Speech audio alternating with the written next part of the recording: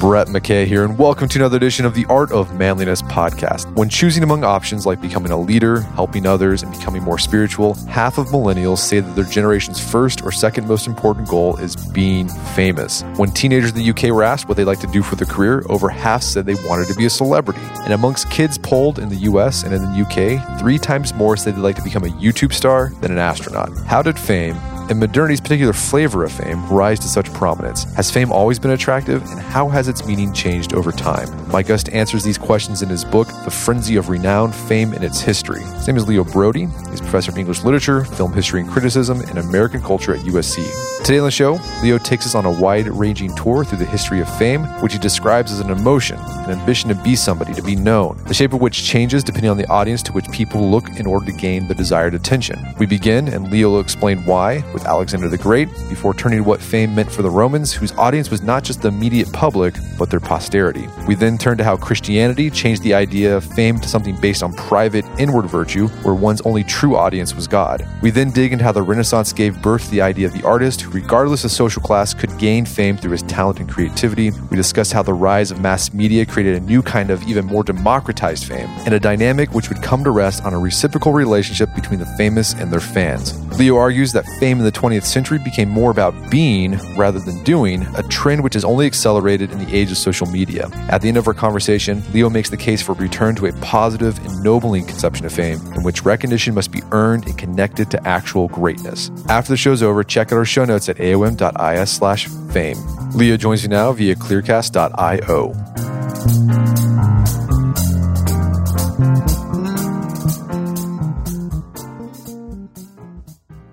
Leo Braudy, welcome to the show.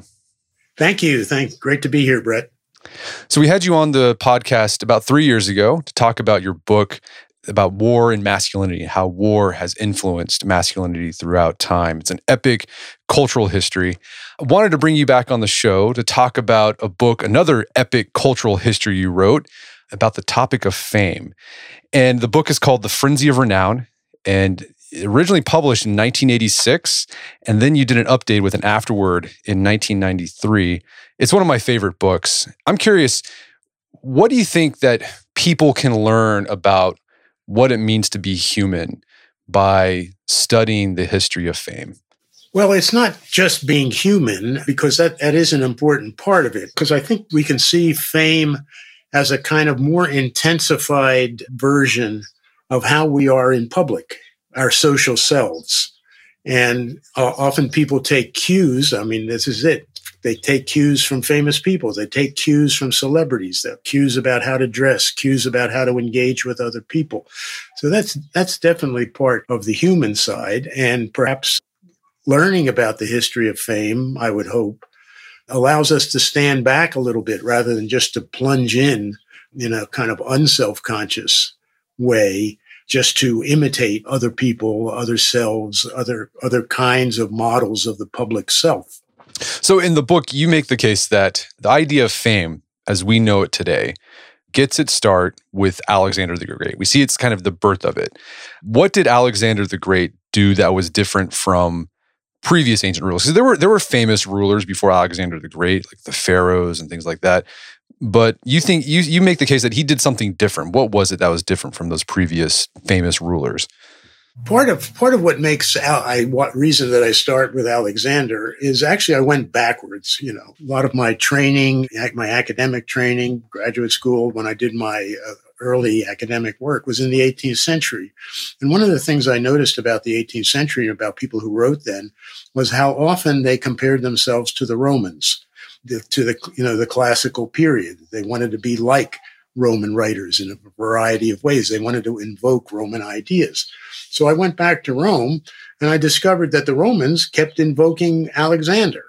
So I would go back to Alexander, and then it seemed to me that Alexander was a good start because unlike the pharaohs that you mentioned, I mean, the pharaohs are famous within Egypt. They build large statues to themselves and things like that.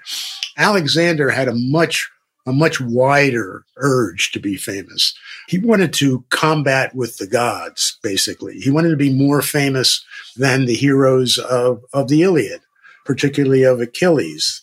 And not only did he want to do that, He wanted everybody to know about it. When he took his army over to Persia there in the Persian Wars, from which he never returned, of course, he took along with him historians. He took along with him painters, sculptors, even people who designed gems, things like that, all in order to memorialize his activities, his triumphs, his fame, essentially. He also wanted to send the news back to a particular audience as well, to Athens. Remember, Alexander was an outsider. Alexander was from Illyria, Alexander, Macedonia. He, in fact, wanted to become famous in Athens. That Athens was the center of the world then. And Athens, let's say the way all the publishers are in New York, things like that, had been certainly for a long time. That is, what is the center of the dissemination of fame? Let's focus on that and let's make myself famous in that place. And another point you made that I thought was interesting about Alexander, what made him different, like previous rulers like pharaohs or other rulers before them, they were trying to be famous within a role. Like they were going to be like a famous pharaoh. Like Alexander wanted to be famous for being Alexander.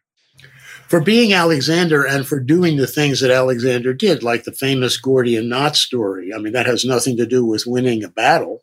What that has to do is, it's kind of stepping outside. How does he solve the Gordian knot? No one can untie the Gordian knot. And Alexander just goes there and cuts the Gordian knot. So he steps outside the standards of the tradition of the Gordian knot and destroys it himself. And I think that in the same way, when he was going through Persia and into India with his army, he would always try to find out who were the local gods and what did they do. And so he'll come in, for example, let's say he'll come into an area and the locals will say, well, there's that big hill over there that only Hercules could have climbed, and that he did that once and, he was the great hero. And Alexander says, okay. And he immediately just zips up that hill and he supersedes Hercules. This is he wants to supersede myth. He wants to become a kind of myth himself. So that was Alexander, this idea of superseding myth and being famous for being Alexander. How did so you mentioned the Romans picked up their cues on what it meant to be famous from Alexander. How did the Romans take what Alexander started and change it? Well, Rome, of course, is a place, is a famous city, is a city that, in fact, ruled a large portion of the known world at that time. And so part of what Rome did to this idea of fame was kind of to look at it in terms of who are you in public? Roman fame, classical fame in that way, and this is taking a cue from Alexander, is public fame. It's the fame of the athlete. It's the fame of the orator. It's the fame of the politician standing on the rostrum and speaking to people there. So you achieve fame in the Roman Republic by being present in that way, by being physically present and by swaying your immediate audience. And in the same way, let's say that Alexander wanted the news to go back to Athens, the news is already there in Rome. You had to establish your fame in the Roman context, in the forum there, in the Senate, as did Caesar, as did Cicero, as did so many of the Roman sort of orator politician types or politician/general types. Well, another point you made about the early Roman Republic was that personal fame was often, it was contingent upon increasing the fame of Rome itself. So those interests align. Like if you could advance the fame of Rome, then you yourself would also become famous. Yes, and as we'll go along, I think there's an interesting analogy between that and what happens in the 18th century, let's say, with America. The way someone like Ben Franklin, for example, increases his own fame and increases the idea of being an American and that kind of difference. So, Rome comes onto the public stage in that way, not only because it conquers so many people, but because it's a famous place and it's a place where fame can be achieved. So it draws people into it in the same way that great cities have drawn people into it ever since. And another point you make, sort of as you see the evolution of fame, particularly you see this in Rome, and then moving onward, is that audiences change. Like, who were you famous for? Like, whose approbation were you looking for? And in the ancient Rome, like today we think of fame, well, I just want to be famous like with people who are alive now and on the internet or whatever. But the Romans, that was part of it, but they were also thinking about, I want to know, like, will my posterity be talking about me hundreds, thousands of years from now? Absolutely. The words for fame goes back to Roman words for speaking. And, the whole question of something, of course, again, that, as you say, connects with what's happening to us today, the whole question of whether your fame is immediate and exists in the present moment, or whether your fame will be everlasting is a kind of constant issue in the history of fame. If we go back, in Indo-European, the kind of mother language, Europe and so many and other places, in Indo-European, there's a phrase called a calque there called undying fame. This is what you want, undying fame. What does that mean? It means in the future, you will be famous. But part of that also is that your fame, that real fame in the Roman sense, starts only after you're dead. That is, there is the immediate fame of speaking to other people, of that immediate audience, the people right in front of you. And then there is the long-lasting fame that people will speak of you after you are gone and continue to speak about you after you're gone. So in the history of Rome, there's the Republic and then there's Empire. Did fame change as Rome shifted from Republic to Empire, like the concept of fame? Not very much, I wouldn't think. There's the real alternative to the kind of fame, Roman fame I was talking about, another sort of Roman fame, is what's established and discussed and delved into by the writers there. Virgil in the Aeneid, Ovid in the Metamorphoses, places like that. And they have a very contrasting view of fame there. For Virgil, Aeneas leaves Troy. Aeneas comes to North Africa, meets Dido. He and Dido fall in love. But Aeneas has a destiny. That's that undying fame. He has to go on to undying fame. And part of going to undying fame is to continue on to found Rome and, to establish the great city. So for Virgil, the feminine takes you away from, what ought to be your destiny, let's say. Instead of fame versus fate, let's say, you want your destiny to be this kind of undying famous person who has founded Rome. Ovid takes the total other point of view, in fact.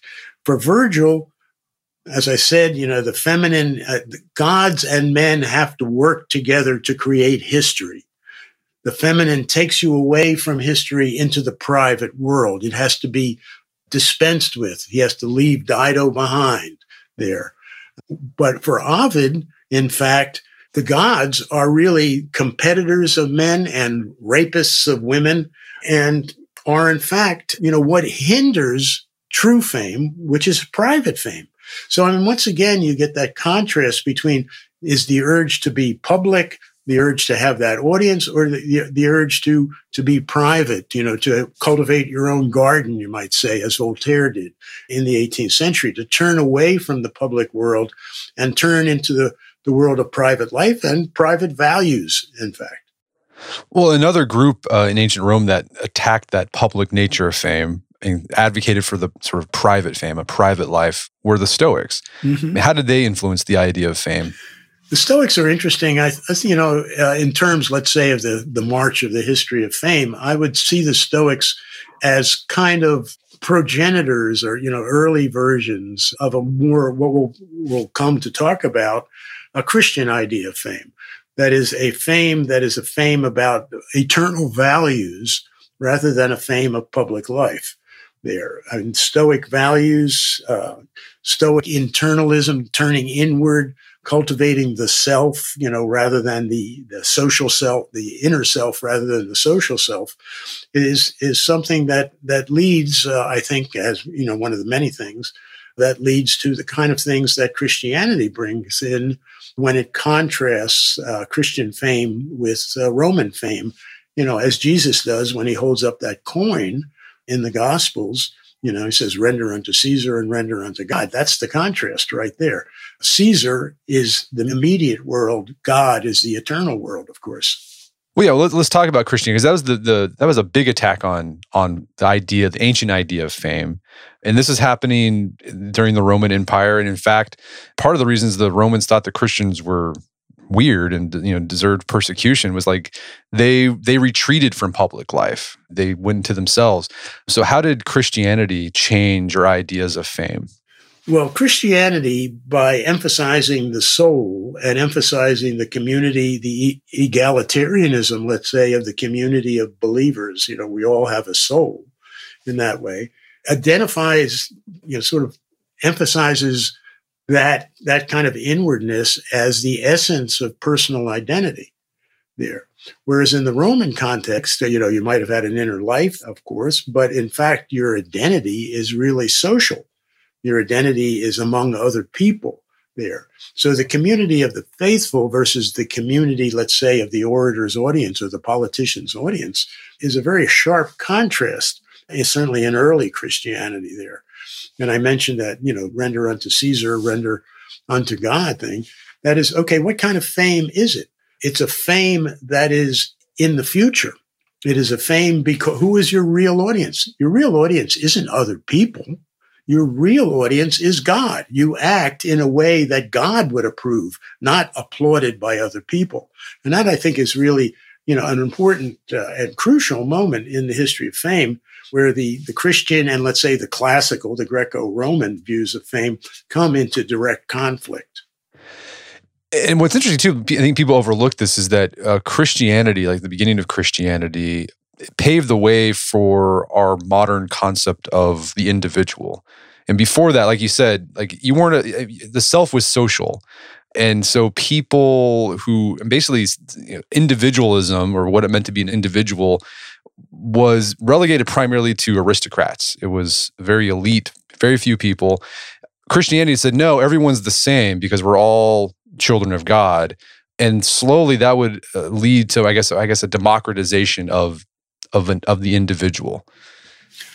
Yes, absolutely, and it's very important. Of course, it's changed a lot over the centuries, but that was really incredibly significant at the time, and later as it turned into other ways. You were tracing it up through the idea of individuality. I would say that even gets more stressed with the Reformation and with the rise of Protestantism. But in fact, the idea that you are a child of God, as you say, the idea that everyone is, the idea that there's a kind of equality among people, that in fact what would you call it, the kind of social coincidence that some people are born aristocrats and others are born plebeians or slaves even, that is irrelevant to the way that God sees you and irrelevant to your relationship to God. And this would pave. I think one of the big themes in your book is that you weave throughout the book is that fame, the idea of being known, becomes more and more democratized as we get closer and closer to the modern era. So, like before with Alexander the Great, only Alexander the Great could be famous. And then you move to the Romans and the Roman aristocrats could be famous. And then you have this shift with Christianity. Well, everyone's is an individual with worth and dignity. And from there, people, well, if I'm just as good as an aristocrat, then I should have a claim to being known as well. And you started seeing that in the Renaissance, like this democratization of fame started really going full steam ahead in the Renaissance. How did fame change during the Renaissance? Well, Renaissance is another step in this history of fame. And certainly one of the very important things about the Renaissance, I think, is that the Renaissance looks back to the classical period, and it looks back to the writers and the authors of that period. So in the arts then, the idea of somebody like, Michelangelo, for example, somebody who, in fact, is not an aristocrat, doesn't come from a highfalutin social background or anything, but is a great artist. The idea of a great artist, that is somebody who has no social cachet at all from his family background, can be great. I mean, they're that kind of individualization. Or Galileo. I mean, that is the scientists, the artists, the people who work with their hands and their minds, the creators. That is the Renaissance really focuses on that so definitely. And that is another step there. It's not just everybody that may wait. I mean, that's sort of what's happening now, but in fact, it's people with talent. If you have that internal talent, if you have that sense of self, if you have that ability, you can be that. They could look back, let's say, for example, to someone like Horace. Horace's poems are all about, I'm just this guy who lives off in the countryside on a farm, but in fact, he has this insight and he has this poetic ability. So, the breaking down of the hierarchy of class structure, I think, is something that's pushed forward tremendously by the Renaissance. Yeah, I thought the interesting point you made in the section about the Renaissance was during this time, artists started signing their work. Like before that, like the works of art were known by the person who was the patron, like the Pope or the king that commissioned the piece. During the Renaissance, like no, Michelangelo did this. And that was a big change. Well, absolutely. And this is the moment when the artist before this was an artisan. The artist was hired by a church or a patron or whoever it was under the umbrella of international Catholicism, to do an altarpiece, to do a statue, whatever it was. They're an artisan. So, I mean, you were hired for your talent, for your ability, but you were still a hireling. You were still like a plumber or somebody like that. But with the Renaissance, the artisan becomes an artist, potentially, not everybody, of course. But, that is, you can break out of this because you are in touch with some kind of creativity and you want to be known for having done this. You look at medieval things and, it's always a question in art history, who actually did this? So when do we start knowing who did this? It's really with the Renaissance and with people signing things. There was an interesting thing I saw in the paper the other day. I've forgotten exactly where. Some big cathedral, again, from the Middle Ages. And they had never noticed this before, but way up in the top there, among all the gargoyles and things like that, the sculptor, the otherwise anonymous, unknown sculptor, had done a little figure, which presumably was a figure of himself. So there was that urge, but with the Renaissance, those kinds of urges come together in the idea of the artist and the artist's particular creativity, connected to the muse, connected to spiritual beings even. We're going to take a quick break for a word from our sponsors. And now back to the show. All right, so the Renaissance was another step into this democratization of fame. You mentioned the Reformation, and then also, along with the Reformation, like the democratic movements that happened in the 17th and 18th centuries and like early 19th centuries also shaped how we think about fame. What happened in the fame during that period of time? Well, with the rise of Protestantism, I mean, again, you have a kind of breaking out. I mean, you have kinds of fame that didn't quite exist before. Let's say, Thomas Aquinas or other kinds of theologians of the Middle Ages, were known to their groups and were known to other theologians. But somebody like Martin Luther or somebody like Calvin or Zwingli or the great figures of the Reformation were known for themselves. And part of this is really a crucial element, which I'm sure we'll talk about further, is printing. Printing comes in, the dissemination of work. You were mentioning about signing a painting. What about signing a sermon? Signing a pamphlet? So in this time of great religious controversy, we have a new medium which allows the image, not only the image, but also the words, the particularly words of different kinds of speakers, different kinds of writers, to be disseminated to wider and wider audiences. Okay, and another thing that happened too, I thought was interesting during this time. You had, the rise of capital, basically like a middle class, like an upper. It wasn't an aristocrat, but they're a middle class, and they were able to afford. They could print their own book if they wanted to, or they could even sit for their own painting, which was something that only kings did before. But now, an upper middle class, lawyer could do that as well if they wanted to. Yes, that's absolutely true. I mean, this is the the beginning of great age of portraiture. That people could have their portraits painted by the famous painter in town, or whoever it might be, or even, let's say, in early America, by a traveling painter. We're talking about, this is a little bit later in the 18th century, but traveling painters would go around and do people's portraits, and just portraits of families. So this idea of your personal image, the potential for disseminating, or let's say creating posterity, personal image, becomes a possibility. It's connected to a more intense sense of individualism.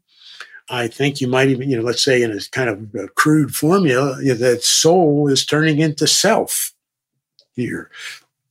Soul is the basis for self. Soul, as you mentioned earlier, something to do with, in the early Christian context, has to do with personal identity, with inner self, with the discovery of an inner self. And now that inner self is becoming a self. Soul is turning into self. That is, there's a secularization of the Christian idea of the soul into the secular idea of the self. And so, the personal desires, the efforts to, in quotation marks, to be somebody, finds its roots in this particular period. And again, I think we got to pinpoint, reiterate, this is a radical break. Before that time, you were just, if you were born a peasant, you're born on a farm, that's where you'd probably die. And then you just kind of accepted that. Thanks to the things like the Renaissance, the Reformation, democratic movements, the idea was implanted in people's head, no, I can actually wrest fate into my hands and and shape how I want to be. And I have control over my future if I want, and I can be somebody if I want to be. It's an interesting question, interesting point too. To me, in terms of some recent work I've been doing, I mean, it's at least in England, this is very England specific, but it's an interesting moment, let's say, because in the middle of the 17th century, the King of England gets his head cut off by the people of England. So this idea that in a monarchy, for example, what's the famed structure of a monarchy? It's like a mountain. It's like a triangle with an apex at the top where there's only one person there. But if you cut off the top, if you cut off that say that in fact that authority can be considered to be illegitimate there, then there are all sorts of different ways. I mean, my metaphor for a monarchical view of fame is a mountain. But for a democratic view of fame, it's like a mountain range. There are all sorts of ways to get to the top. And so the possibility, the idea that I have something in me that will make me want to be more than how I was born, is a distinct effort on the part of many individuals.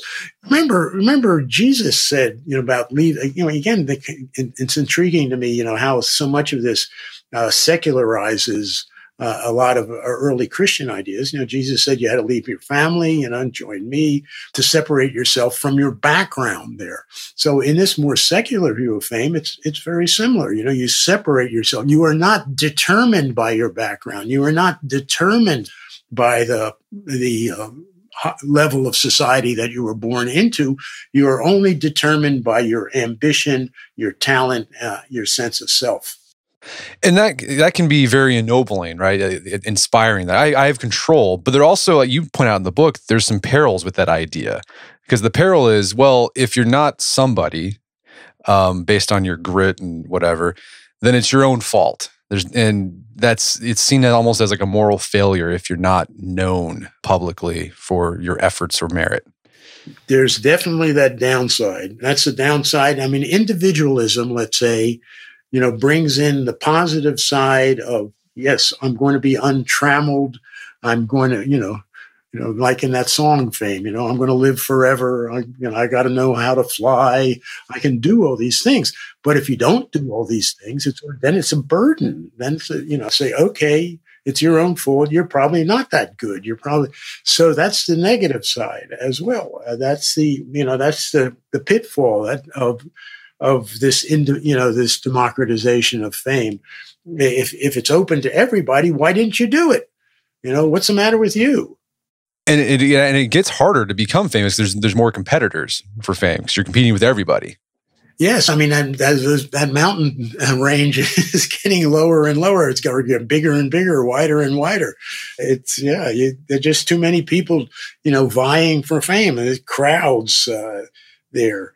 So what comes back in the 19th century among some writers, I think, is a turning away from that competitive world, which we might call commercial civilization, and saying that, in fact, if I'm really good, my work will last after I'm gone.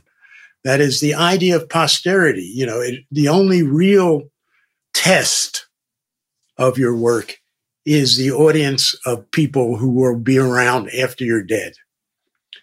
So, I mean, that's a kind of retreat into a kind of moral decision that you don't even want to be known in the present moment.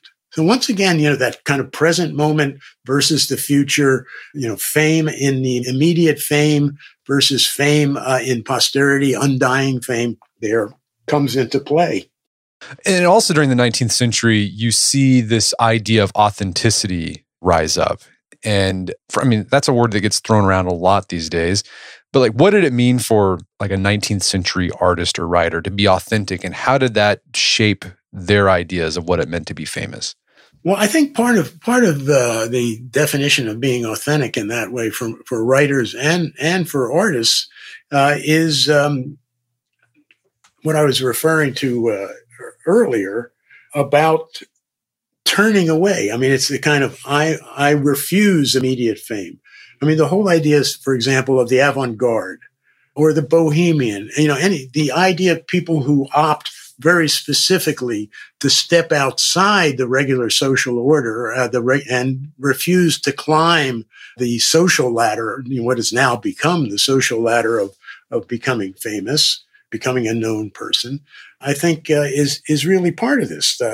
You are authentic because you are true to yourself there rather than true to an audience, which might be a degraded commercial audience.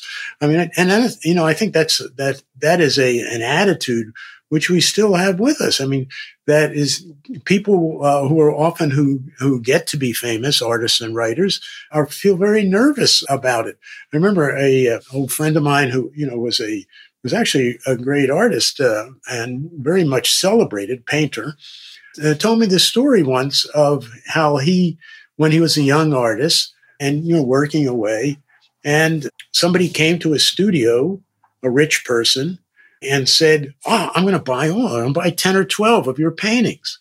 And the guy left, and, his wife said, well, aren't you happy about that? And he said, no, God, it's totally depressing. I must be an awful artist if this rich person wants my work. Well, yeah, the transcendentalists like Emerson and Thoreau, they talked a lot about that. They wanted to, you march to the beat of your own drummer. Like Thoreau even goes to Walden, retreats completely from public life. Right. But what's interesting about those guys is they had this idea of a spiritual fame, right? They were famous for posterity or famous for, they did what they wanted to do. But at the same time, they still wanted a little bit, they still wanted that public recognition from the right people.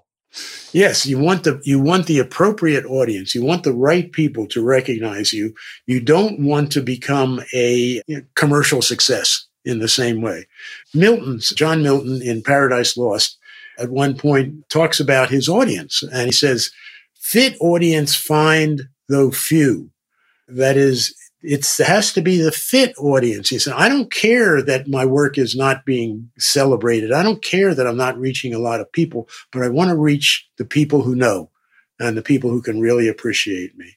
So the separation, the march to the beat of a different drummer, go to Walden Pond, all those efforts of various writers and artists in the 19th century, especially in the first half of the 19th century, I would say, they want to find that special, that separate audience.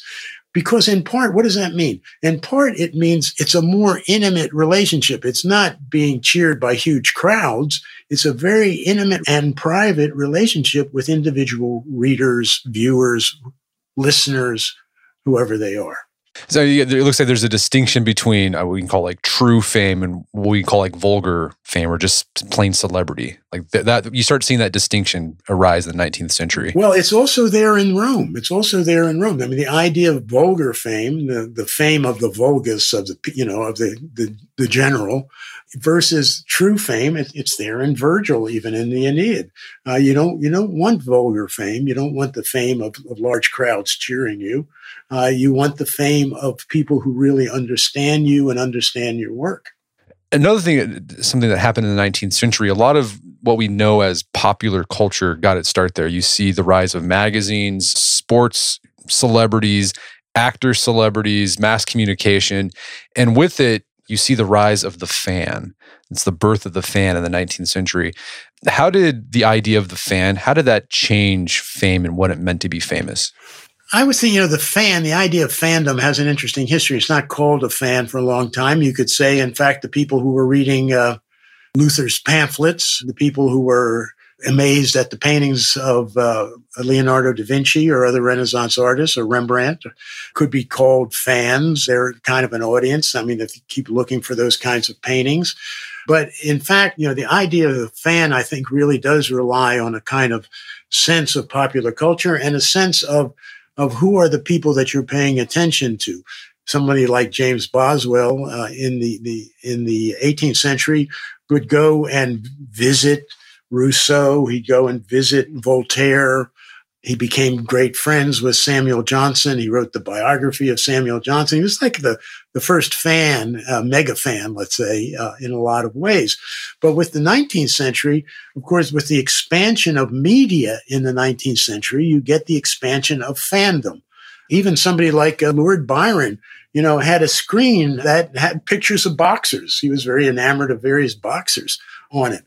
So there's this sense of the availability of information about people that you could become a fan of through magazines, and of course, as the century wears on, through photography, later, obviously, through radio, television, etc.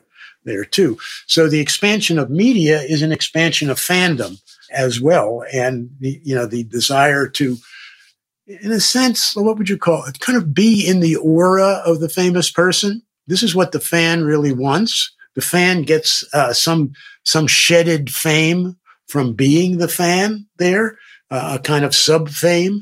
Famous people have that aura, and they have, oh, I saw Brad Pitt at the supermarket the other day. Something like that. That is, ooh, I'm important. I had this sighting. This is things that happen in Los Angeles all the time, of course. So the fandom is very connected to the expansion of media and to this enhanced sense of self that the fan gets from being next to or in the audience of the famous person. And another point you make too is the fan also plays a role in shaping the celebrity or the famous person. Before Alexander the Great, he had complete control over the message of what it meant to be Alexander. Like he had the coins, he got to basically he had complete control over public relations. When you bring in fans, all these different people who look up to you, they have a say in what is said about you. And that can be kind of scary because it could be good or bad. Well, of course. I mean, that is, and this is true. We've seen it with movie stars, and they're very aware of this, I think. That is, there's a kind of relationship between the famous person, the celebrity, and the audience. And I would say celebrity almost more than famous person, because it is really about immediacy. When the fan turns away, when the fan decides that the celebrity has done them wrong in some way, that could be disastrous for the celebrity, or even with the passage of time. I mean, we look back, at the great actors that we knew when we were younger, and a lot of them are not around anymore, and they're replaced by new people too. So it's the audience of the fans is what helps create the celebrity. The celebrity obviously has a lot to do with this. The celebrity draws you in to begin with, but in fact, then it becomes a more reciprocal relationship. between the fan and the celebrity.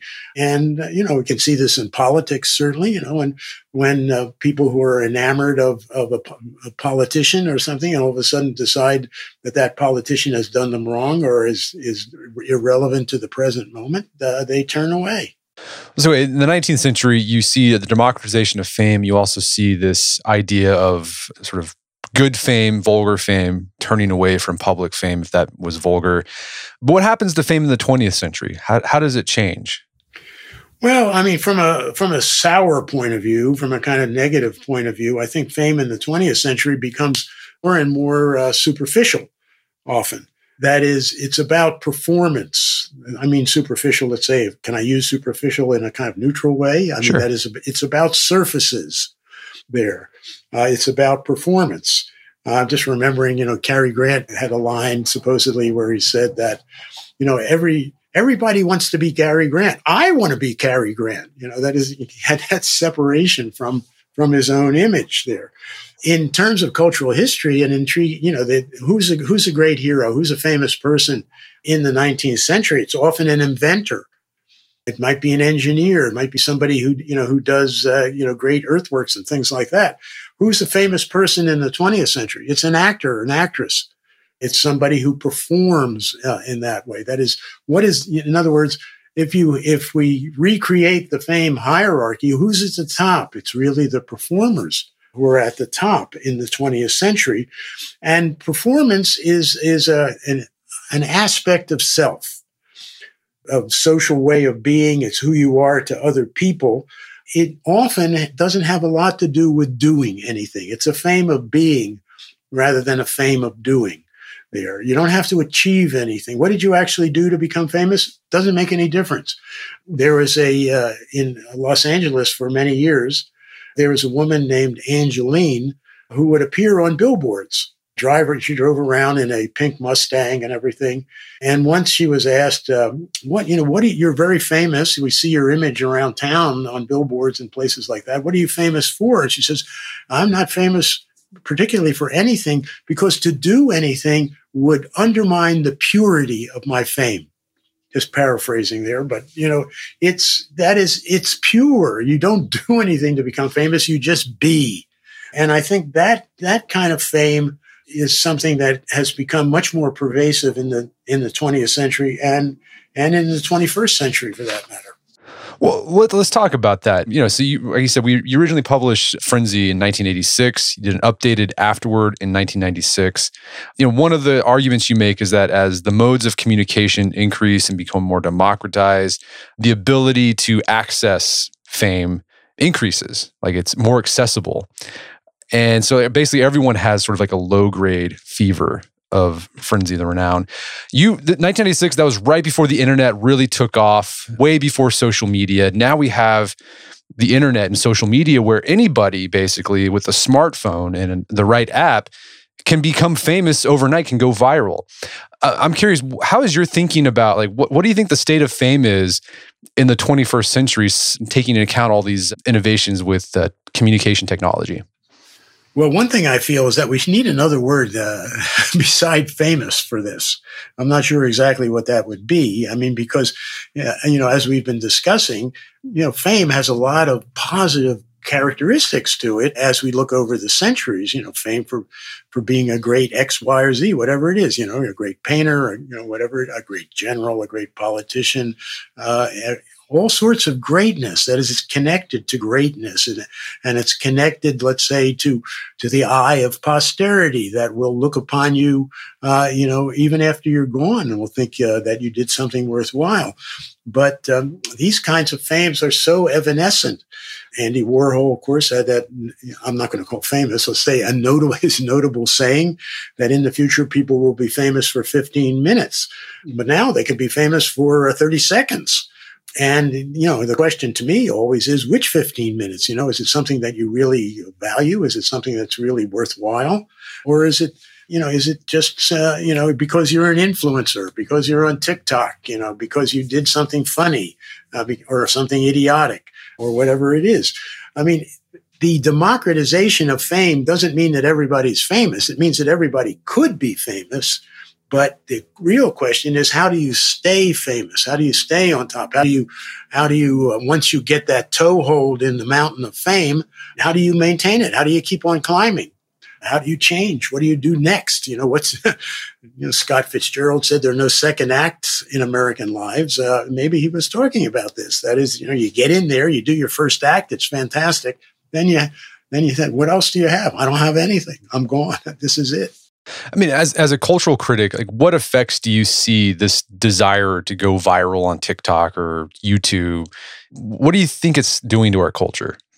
Well, I think it's fragmenting our attention for real, for real fame, let's say, for real possibilities. It's of course, I have to say, because of the pandemic, I think people are looking for distraction. The people are looking, they're playing video games, they're doing crossword puzzles, they're checking out TikTok or Instagram or whatever it is there. So maybe that has enhanced it. I wonder what will happen, when, keeping our fingers crossed, we go back to the old normal, or some version of the old normal mixed with the new normal. That is, the need for distraction won't be as intense as it is now. So I think that's sort of hothoused a lot of what's been going on with social media, in the last 9 or 10 months or so. But my main point remains the same. That is, in terms of these individuals who are doing this on social media, what are they going to do next? What are they going to stay famous? Do they actually have good taste? Those people who are saying this is the kind of clothes you should wear, and various clothing companies and places like that are paying them to do this, or are the taste moves on too? Taste changes as well. So much of our lives are lived online now that these people, influencers and et cetera, have a role to play. Whether they'll continue to play that role, I'm not sure. I would think things are going to change. It's going to change in some way, and I hope we'll change a little bit more for the better.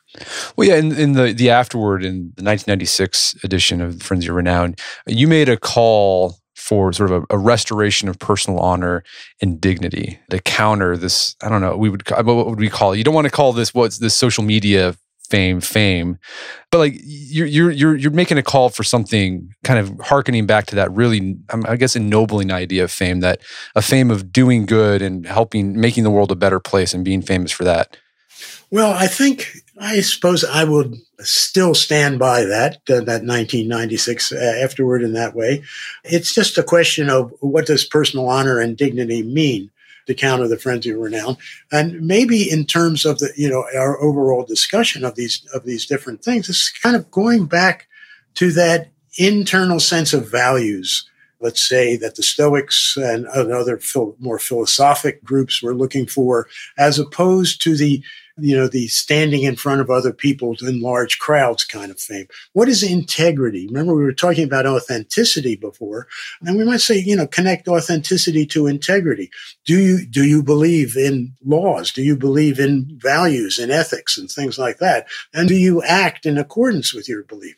Certainly, a lot of people have stepped up recently during the pandemic, have contributed in a variety of ways from a position of values. That is, what are the values that are involved with this? It's fun. Celebrity fame is fun, but it is, I'll go back to it, it's superficial. It's about performance. It's not about a kind of acting that has a weight that impresses history almost, that connects with values across time, whether those values are eternal values, political values, legal values, whatever they are, something a little more abstract, let's say, something a little more connected to a conception of how my behavior affects other people, and how I belong to a living, breathing community that needs to be continued and needs more people to establish those values and to live by those values. Well, Leo, this has been a great conversation. Thanks for your time. It's been a pleasure. Oh, my pleasure, Brett. Really enjoyed it. My guest today was Leo Brody. We talked about his book, The Frenzy of Renown. It's available on Amazon.com. Highly recommend you pick it up. It's one of my favorite books. It's one of those books where the footnotes are just as interesting as the main text. Let's check it out. Find out more information about his work at his website, leobrody.com. That's leobraudy.com. Also check out our show notes at aom.is/fame, where you find links to resources where we delve deeper into this topic.